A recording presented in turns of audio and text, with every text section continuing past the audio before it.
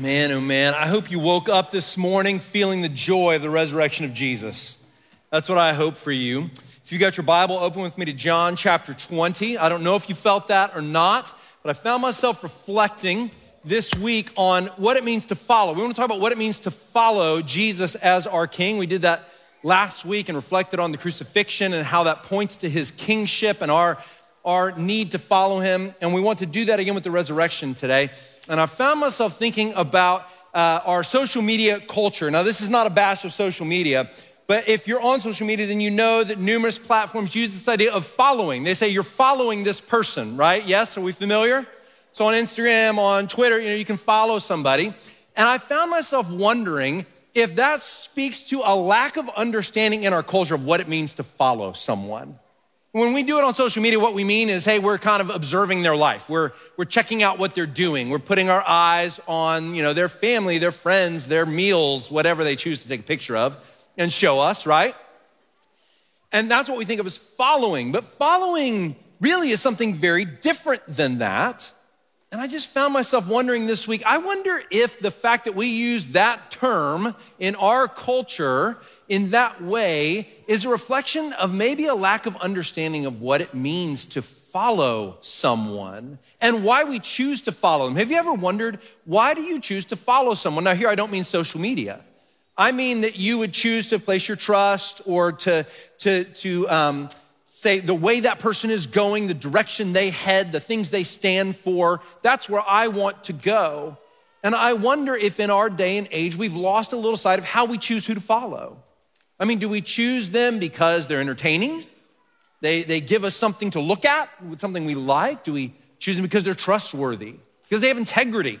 And we say, that's a person worth following. Do they seem to represent something that is true, profoundly and absolutely true, and therefore we want to go in the direction they're going? Do we follow them because they represent something that makes us feel affirmed in who we are? They make us feel good about ourselves, and that's why we follow. Well, in the midst of all that, here's what I want you to do. We come on Resurrection Sunday, Easter Sunday, that I want to teach you how to take hold of the resurrection of Jesus, not just as something that makes you wake up on Easter Sunday, it makes you feel a little lighter in your step. Hope it does that. But I want to teach you how to take hold of it as something that helps you follow him. As something that tomorrow and the next day and the next day and the one after that and a week from now and a year from now, that you would say, I know how to take hold of the resurrection of Jesus and leverage it and utilize it to help me follow him. To help me day in and day out say, I'm gonna put my trust in him. I'm gonna go the direction that he's going. When it's against the grain, when no one else seems to be going there, I'll go there. Because I've learned how to take the resurrection and put my trust in it, my hope in it, to see it for what it is, that it's not just a nice idea, but that it profoundly changes everything about my life and the world I live in, because Jesus is not dead, he is alive. And if he's alive, then everything must be different. And I want to show you 3 followers of Jesus in the moments following his resurrection and how the resurrection changed everything for them. I want to teach you how to take hold of the resurrection to receive the joy that Mary Magdalene received when she saw Jesus resurrected. I want to teach you how to take hold of the resurrection to do not just what Mary Magdalene did in receiving joy in place of weeping and grief, but also belief when you are filled with doubt, the way Thomas was. And I want to teach you how to take hold of the resurrection to be forgiven and restored and filled with courage the way Peter needed to be. So here's what we need to do. Today, we need to enter into their stories, all right? I don't know if you're a creative type or not. My guess is my creative types, you'll have no problem entering into the story. You will get lost inside the world of our friends and followers of Jesus. If you're not a creative type, stretch your brains with me, okay? We want to go into the story. We want to put ourselves in their shoes. We want to go back 2,000 years and say, what would it have been like to be standing there in the garden? What would it be like to have been on that seashore or in the boat and to jump into the water and swim to where Jesus is the way Peter did? And to hear him speak the words that he spoke to Peter. Can we do that today? All right, let's do it. John chapter 20, verse 11 through 18, we begin with Mary Magdalene and her story. Beginning verse 11, picking up a little bit in the middle of the story. says, but Mary stood weeping outside the tomb. And as she wept, she stooped to look into the tomb. And she saw two angels in white sitting where the body of Jesus had lain, one at the head and one at the feet. All right, don't read past that as it's like that's no big deal. If you've heard this story before, she looked into a tomb where a dead person should have been, and two angels were sitting there. They said to her, woman, why are you weeping? She said to them, they have taken away my Lord, and I do not know where they have laid him. Do you hear the heart of Mary in love for Jesus? Just saying, even in death, wherever he is, that's where I want to be. And I can't find him. I don't know where he is, and it's grieving me. That's why I'm weeping. Having said this, she turned around and saw Jesus standing, but she did not know that it was Jesus. Jesus said to her, woman, why are you weeping? Whom are you seeking? Supposing him to be the gardener, she said to him, sir, if you have carried him away, tell me where you've laid him, and I will take him away. Jesus said to her, just one word, her name, Mary. She turned and said to him in Aramaic, Rabboni, which means teacher. In other words, she recognized him when he spoke her name. Jesus said to her, do not cling to me, for I have not yet ascended to the Father, but go to my brothers and say to them, I am ascending to my Father and your Father, to my God and your God. Mary Magdalene went and announced to the disciples, I have seen the Lord, and that he had said these things to her. I told you we picked up a little bit in the middle of the story. See, what had happened before this is that Mary had gone to the tomb, found it empty, ran back to where the disciples were and told them, the tomb is empty. I don't know what has happened. And Peter and John come running as fast as they can. And I love John's telling the story because like a true dude, he says, we both ran. I ran faster. And I got there, and then when I got there, Peter recklessly rushed past me into the tomb, and then I followed him a little more cautiously into it. We found it empty, and then they come out, and they go away. And that's where this story picks up, because Mary stays. They go away. Mary is bewildered. She is weeping, and she just stands there thinking, where is my Lord? I have to find him. And it's in that moment that Jesus, instead of appearing to Peter and John when they're there at the tomb, waits until they've left and to honor Mary appears to her. See, the angels aren't there when Peter and John go into the tomb. They show up when they leave. And Mary looks in and she sees the angels. And then she comes out of the tomb and she's standing there, shocked, bewildered, full of grief and sadness and weeping. And in that moment, Jesus appears to her. Now, friends, I want you to notice a couple of things. Number one, you need to recognize, let's bring together Matthew's telling of the story with John's, because when Matthew tells this story, he includes one line that John doesn't include, and it's this line. Mary departed after seeing Jesus, departed to go tell the disciples, like he had told her to do, with great joy. Now, in this Matthew story, there's one word that got repeated 3 times, and I don't know if it caught your attention, but it was the word weeping. Did you notice it? It says, Mary stood outside the tomb weeping. And then the angels ask her, why are you weeping? And then Jesus repeats that question, why are you weeping? It's almost as if John wants to point us in the direction of her sadness and show it to us. You see, what's happening there is not the scriptures condemning Mary for weeping. It's making a point. The idea that she was so full of sorrow over the death of her Lord and over her confusion about where he had gone and what had happened to his body is replaced with the joy of his resurrection. In other words, what John is trying to show us is that the resurrection of Jesus replaces weeping with joy.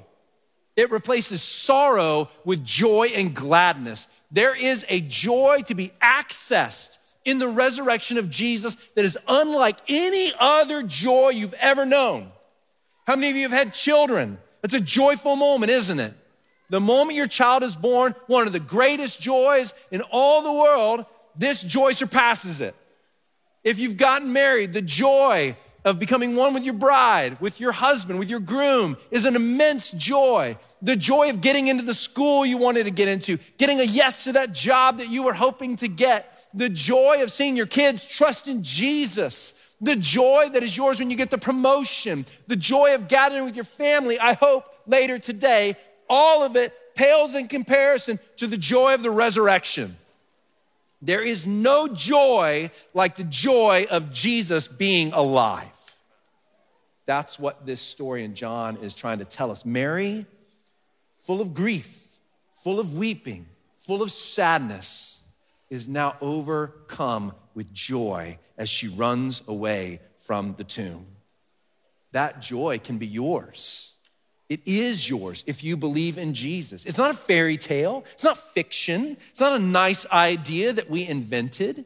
It is a reality that is imparted to you, that there is joy to be found. Now, let me tell you, the first thing about that joy is that it's not a joy just that, hey, I'm gonna get eternal life. Now, that's worth rejoicing in, all right? I believe in Jesus. He's raised, therefore, he can raise me from the dead. That is worthy of joy. But do you know what the first joy is? The first joy is that the one we love the most is not dead, he's alive.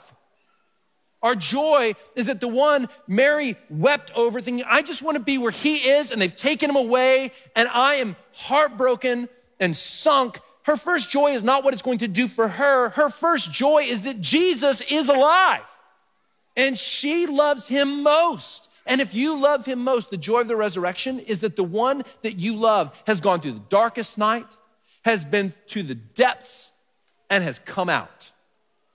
Now listen to what Romans says, because if you want joy, here's the joy.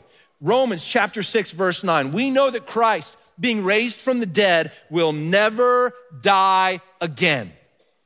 Do you love him? Because if you love him, then that to you is the greatest news that's ever been. He will never have to die again. He will be alive forever. Death cannot overcome him. And in fact, the verse continues, death no longer has dominion over him. That's our first joy. That's our first joy. Now, not only that, the joy of the resurrection is not the joy of never feeling grief or experiencing tragedy. I want to make sure we're clear about that, because some might think, well, he's overcome death, he's overcome the grave, so is the joy that's ours that life is just going to be smooth and seamless from this point forward? No. That's not the joy that's ours. The joy that is ours is much deeper. It's much more profound than that. The joy that is ours in the resurrection is the joy of knowing that life will have tragedy, life will have sorrow, and there is a joy that is immovable in the face of that sorrow. There is a joy that will always be deeply embedded in me, no matter how great the grief, because there is no sorrow that can overcome the joy of the resurrection, because the resurrection declares that everything in the end will be right because he is alive. He has overcome death and the grave. That's the joy. Listen, friends, you don't want a joy that comes from only a life of ease. You want a joy that is immovable in the face of trial, because, friends, a joy that has not been tested is not joy, but a joy that remains even in the midst of your greatest trial, buried deep within you, sometimes hard to see, yes, but there nonetheless. That joy is worth more than all the money in the world. An immovable, unshakable, untakeable joy. It's what 1 Peter chapter 1, verse 3 talks about, and it's what we sang about when it says this: Blessed be the God and Father of our Lord Jesus Christ. According to his great mercy, he has caused us to be born again to a living hope through the resurrection of Jesus Christ from the dead. You see what Peter's saying? It's through the resurrection that you now have an unshakable, unmovable hope. That joy, that hope is yours, and it cannot be taken. Mary, if we have eyes to see and to enter into the garden with her, shows us what it is to access the joy of the resurrection. Now let's look at Thomas, shall we? Just a little further down, John chapter 20, verse 24 through 29, says this. Now Thomas, one of the 12, called the twin, was not with them when Jesus came. So the other disciples told him, we have seen the Lord. Same words as Mary, yes, I've seen the Lord. We have seen the Lord. But he said to them, unless I see his hands, the mark of the nails, and place my finger into the mark of the nails, and place my hand into his side, I will never believe. I want you to hear the challenge of that word. That's where Thomas is right now. You can put yourself in his place. Not, it will be enough if I see him too. No. I need to place my finger in the nail. I need to put my hand in his side. That's the only way I will believe. Have you felt that kind of unbelief in your heart before? I don't know that I can trust him. I don't know that I can go forward where he's called me to go. Now look at what Jesus does for Thomas to help him access the resurrection, to help him move out of unbelief and into belief. 8 days later, don't miss that, 8 days, it takes a while. His disciples were inside again, and Thomas was with them. Although the doors were locked, Jesus came and stood among them and said, "Peace be with you." Then, not ignoring Thomas, but going directly to him, then he said to Thomas, "Put your finger here, see my hands. Put out your hand and place it in my side. Do not disbelieve, but believe." Thomas answered him, "My Lord and my God." Jesus said to him, "Have you believed because you have seen me? Blessed are those who have not seen and yet have believed." Now listen here, friends. We're prone to focus on that last statement, and it's a good one, and it's a right correction of Thomas. You believe because you've seen. Blessed are those who have not seen and have believed. By the way, that's you who have not seen and have believed, yes? Praise God. But this is what he says to Thomas. I don't want you to miss in that last word of correction the mercy of Jesus in that he does not ignore him. He goes directly to him, and what does he give him? He gives him what Thomas has said he needs in order to believe. Jesus doesn't have to do that. He could be indignant towards Thomas. He could say, "Thomas, how dare you? Look at me, I'm standing right here in front of you. This is enough for you. Don't you see that I'm resurrected?" That's not what he does. He doesn't go to him in that way. In mercy, Jesus says, "Thomas, come here. You need to place your fingers in the nail holes in my hands. Go ahead. Thomas, you need to put your hand in my side. Go ahead. Come, here." Do you see the mercy of Jesus? He's saying, let me show you the evidence of my resurrection. Let me show you that it's true so that you would believe. Rather than be dismissive of Thomas, he says to him, and to those of us who have ever struggled with doubt, who have ever wondered, like, are you enough? Can I trust you? Is where you want me to go where I should go? If you're honest, you've felt that before. You've shrunk back in unbelief, shrunk back from a hard conversation, shrunk back from a direction you know you should have gone. You've let unbelief replace belief. And he says to you, come and receive what you need. Friends, the resurrection of Jesus now stands for us as a historical reality, a fixed point in history. Again, not an idea, not a story, not a parable, not a fairy tale. It stands as a historical reality, one the Roman government could not stop, one the Jewish religious leaders could not disprove, one that the disciples went to great torture and death proclaiming and would not recant from, and one that has launched generation after generation after generation of followers of Jesus who proclaim it, and his church will reign victorious forever. The church exists because the resurrection is a reality. Do you see it? Take hold of it. Know that it occurred. And as it occurred, it is an invitation to you to see what you need in his resurrection and to believe, not to persist in unbelief. And I want to say specifically to my friends here today who do not believe in Jesus, listen, he is saying to you what he said to Thomas. Don't disbelieve, believe. Let me give you a historical fixed point reality that helps you understand in your moments of saying, is Jesus who he says he is? If he's been raised from the grave and all the evidence says that he has been, then he is who he declares himself to be. This is what Romans chapter 1 says. Romans chapter 1, verse 3 and 4. Paul, this is the way he introduces, no lightweight, to writing theological letters. This is how he introduces his letter to the Romans. He says, concerning his son, who was descended from David according to the flesh. In other words, that means the king and the Messiah in the line of David from the Old Testament. Descended from David according to the flesh, and was declared to be the Son of God in power. Okay, well, how was he declared to be the Son of God? What was it that brought about that declaration? This is the Son of God. In power according to the Spirit of holiness by his resurrection from the dead. In other words, his resurrection is shouting to you. And this is what it says, the Spirit of holiness is the one doing the shouting, doing the declaring. In other words, the Holy Spirit present in this place today is declaring to you and I that Jesus is not just a human king, he is the Son of God, and the proof is that he's not dead. The proof is that he went through death and he's back. That's what he would declare to you today. Don't disbelieve, but believe. The last friend we want to look at is Peter in John chapter 21, verses 15 through 19. Now remember with me two things before I read this story to you, because we've got to enter in. Jesus has been raised. He has not yet ascended to the Father. He has appeared to the disciples numerous times. This is going to be one of his last appearances. The disciples are out fishing in a boat. They've caught nothing. Jesus appears on the shore, says to them, have you caught anything? They say no. He tells them to cast their net on the other side. It's a replay of an earlier scene in the life of some of the disciples when they were called to follow him. They cast their net on the other side. Their net is full of fish. They're struggling to haul it in, and in good Peter form, just jumps out of the boat and swims to Jesus. Just says, I gotta get there as fast as I can.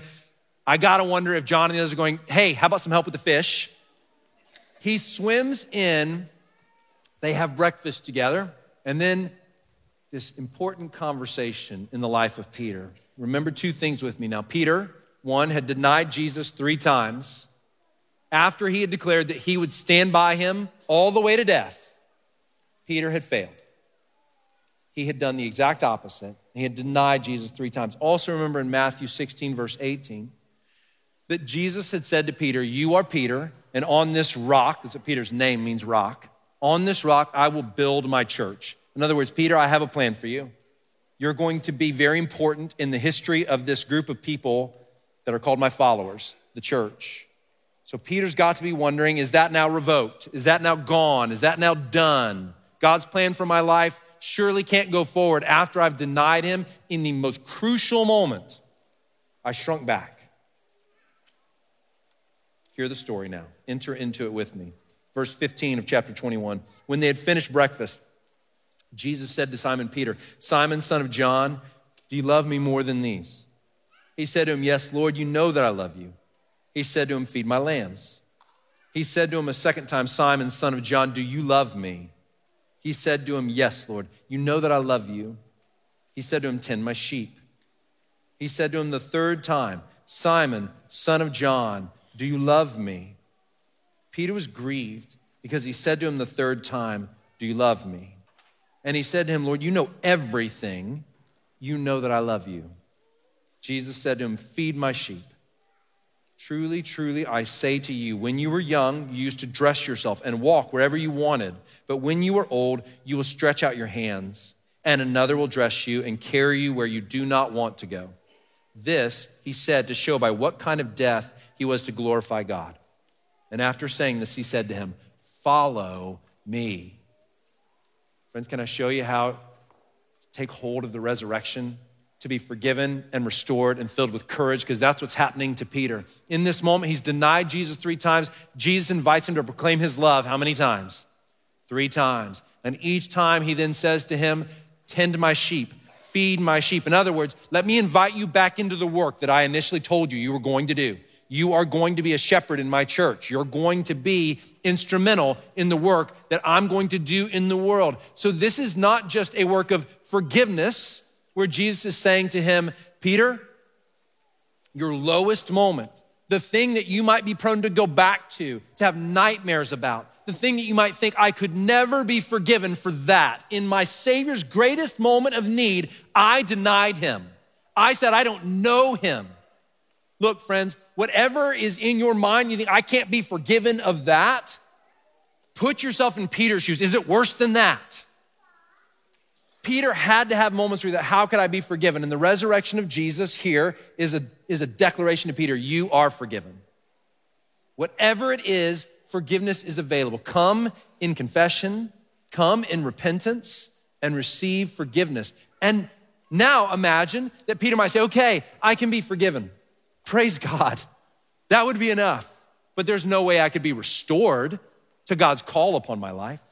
There's no way that I could enter back into the thing that I was called and made to do, that's surely done. That's surely gone. And what does Jesus do? In his resurrection, he declares to Peter, feed my sheep, tend my sheep. In other words, I'm restoring you to the thing for which you were made. Friends, do you know that no matter what the sin is, there's a restoration available to you? Not just forgiveness, but restoration. And friends, it may take time. You may need to put yourself under the authority of spiritual leaders and authority for years before you're ready to be restored to a calling that you had in earlier days. It may not be tomorrow, but there is restoration available. There's a restoration to the work. If you will respond to your sin with confession and repentance, there is restoration available, and the resurrection of Jesus invites you to see that. And then the final thing for Peter, don't miss this, because you might think he could have ended there and it would have been forgiveness and restoration, everything Peter needed. But don't you imagine that if you're Peter, you're thinking, what's gonna happen the next time I'm really up against it? What's gonna happen when I face death for the sake of Jesus? Am I gonna shrink back again? Am I gonna deny him? And what does Jesus say to Peter in this moment? Truly, truly, I say to you, you're going to go to your death for me, a death you will not want to die, but it will come and you will walk into it. Do you see that what he's saying is, you shrank back before, you won't shrink back again. You will go give the last full measure in your devotion to me. If you're Peter, this is not a scary statement, it's an encouraging statement. Praise you, God, because the resurrection doesn't just fill me, doesn't just allow me to be forgiven. It doesn't just grant me forgiveness and restoration. It actually fills me with courage and power to do what I couldn't do before. Before you were resurrected, I shrank back. Now that I know you're resurrected, I will never shrink back again. Do you know the power that's available to you in the resurrection? It's the power to not shrink back. Listen to the way Paul puts it in Ephesians chapter 1, verse 19. Both the power that is yours in the resurrection and the glory that is Jesus's in the resurrection. Paul prays for the Ephesian church. I pray that you would be filled with the immeasurable greatness of his power toward us who believe, according to the working of his great might. Where does that power come from?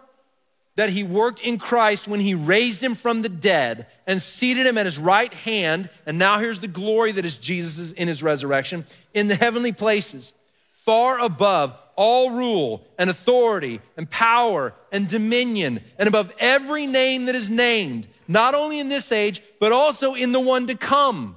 And he put all things under his feet and gave him his head over all things to the church, which is his body, the fullness of him who fills all in all.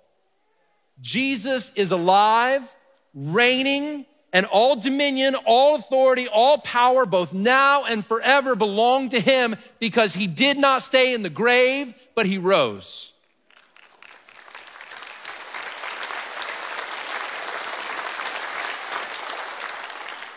Friends, I want you to take hold of the resurrection. Don't think of it as this thing that we once a year really focus our attention on and go, yeah, I feel positive. He rose. I want you to recognize that the resurrection is the greatest tool available to you to follow King Jesus.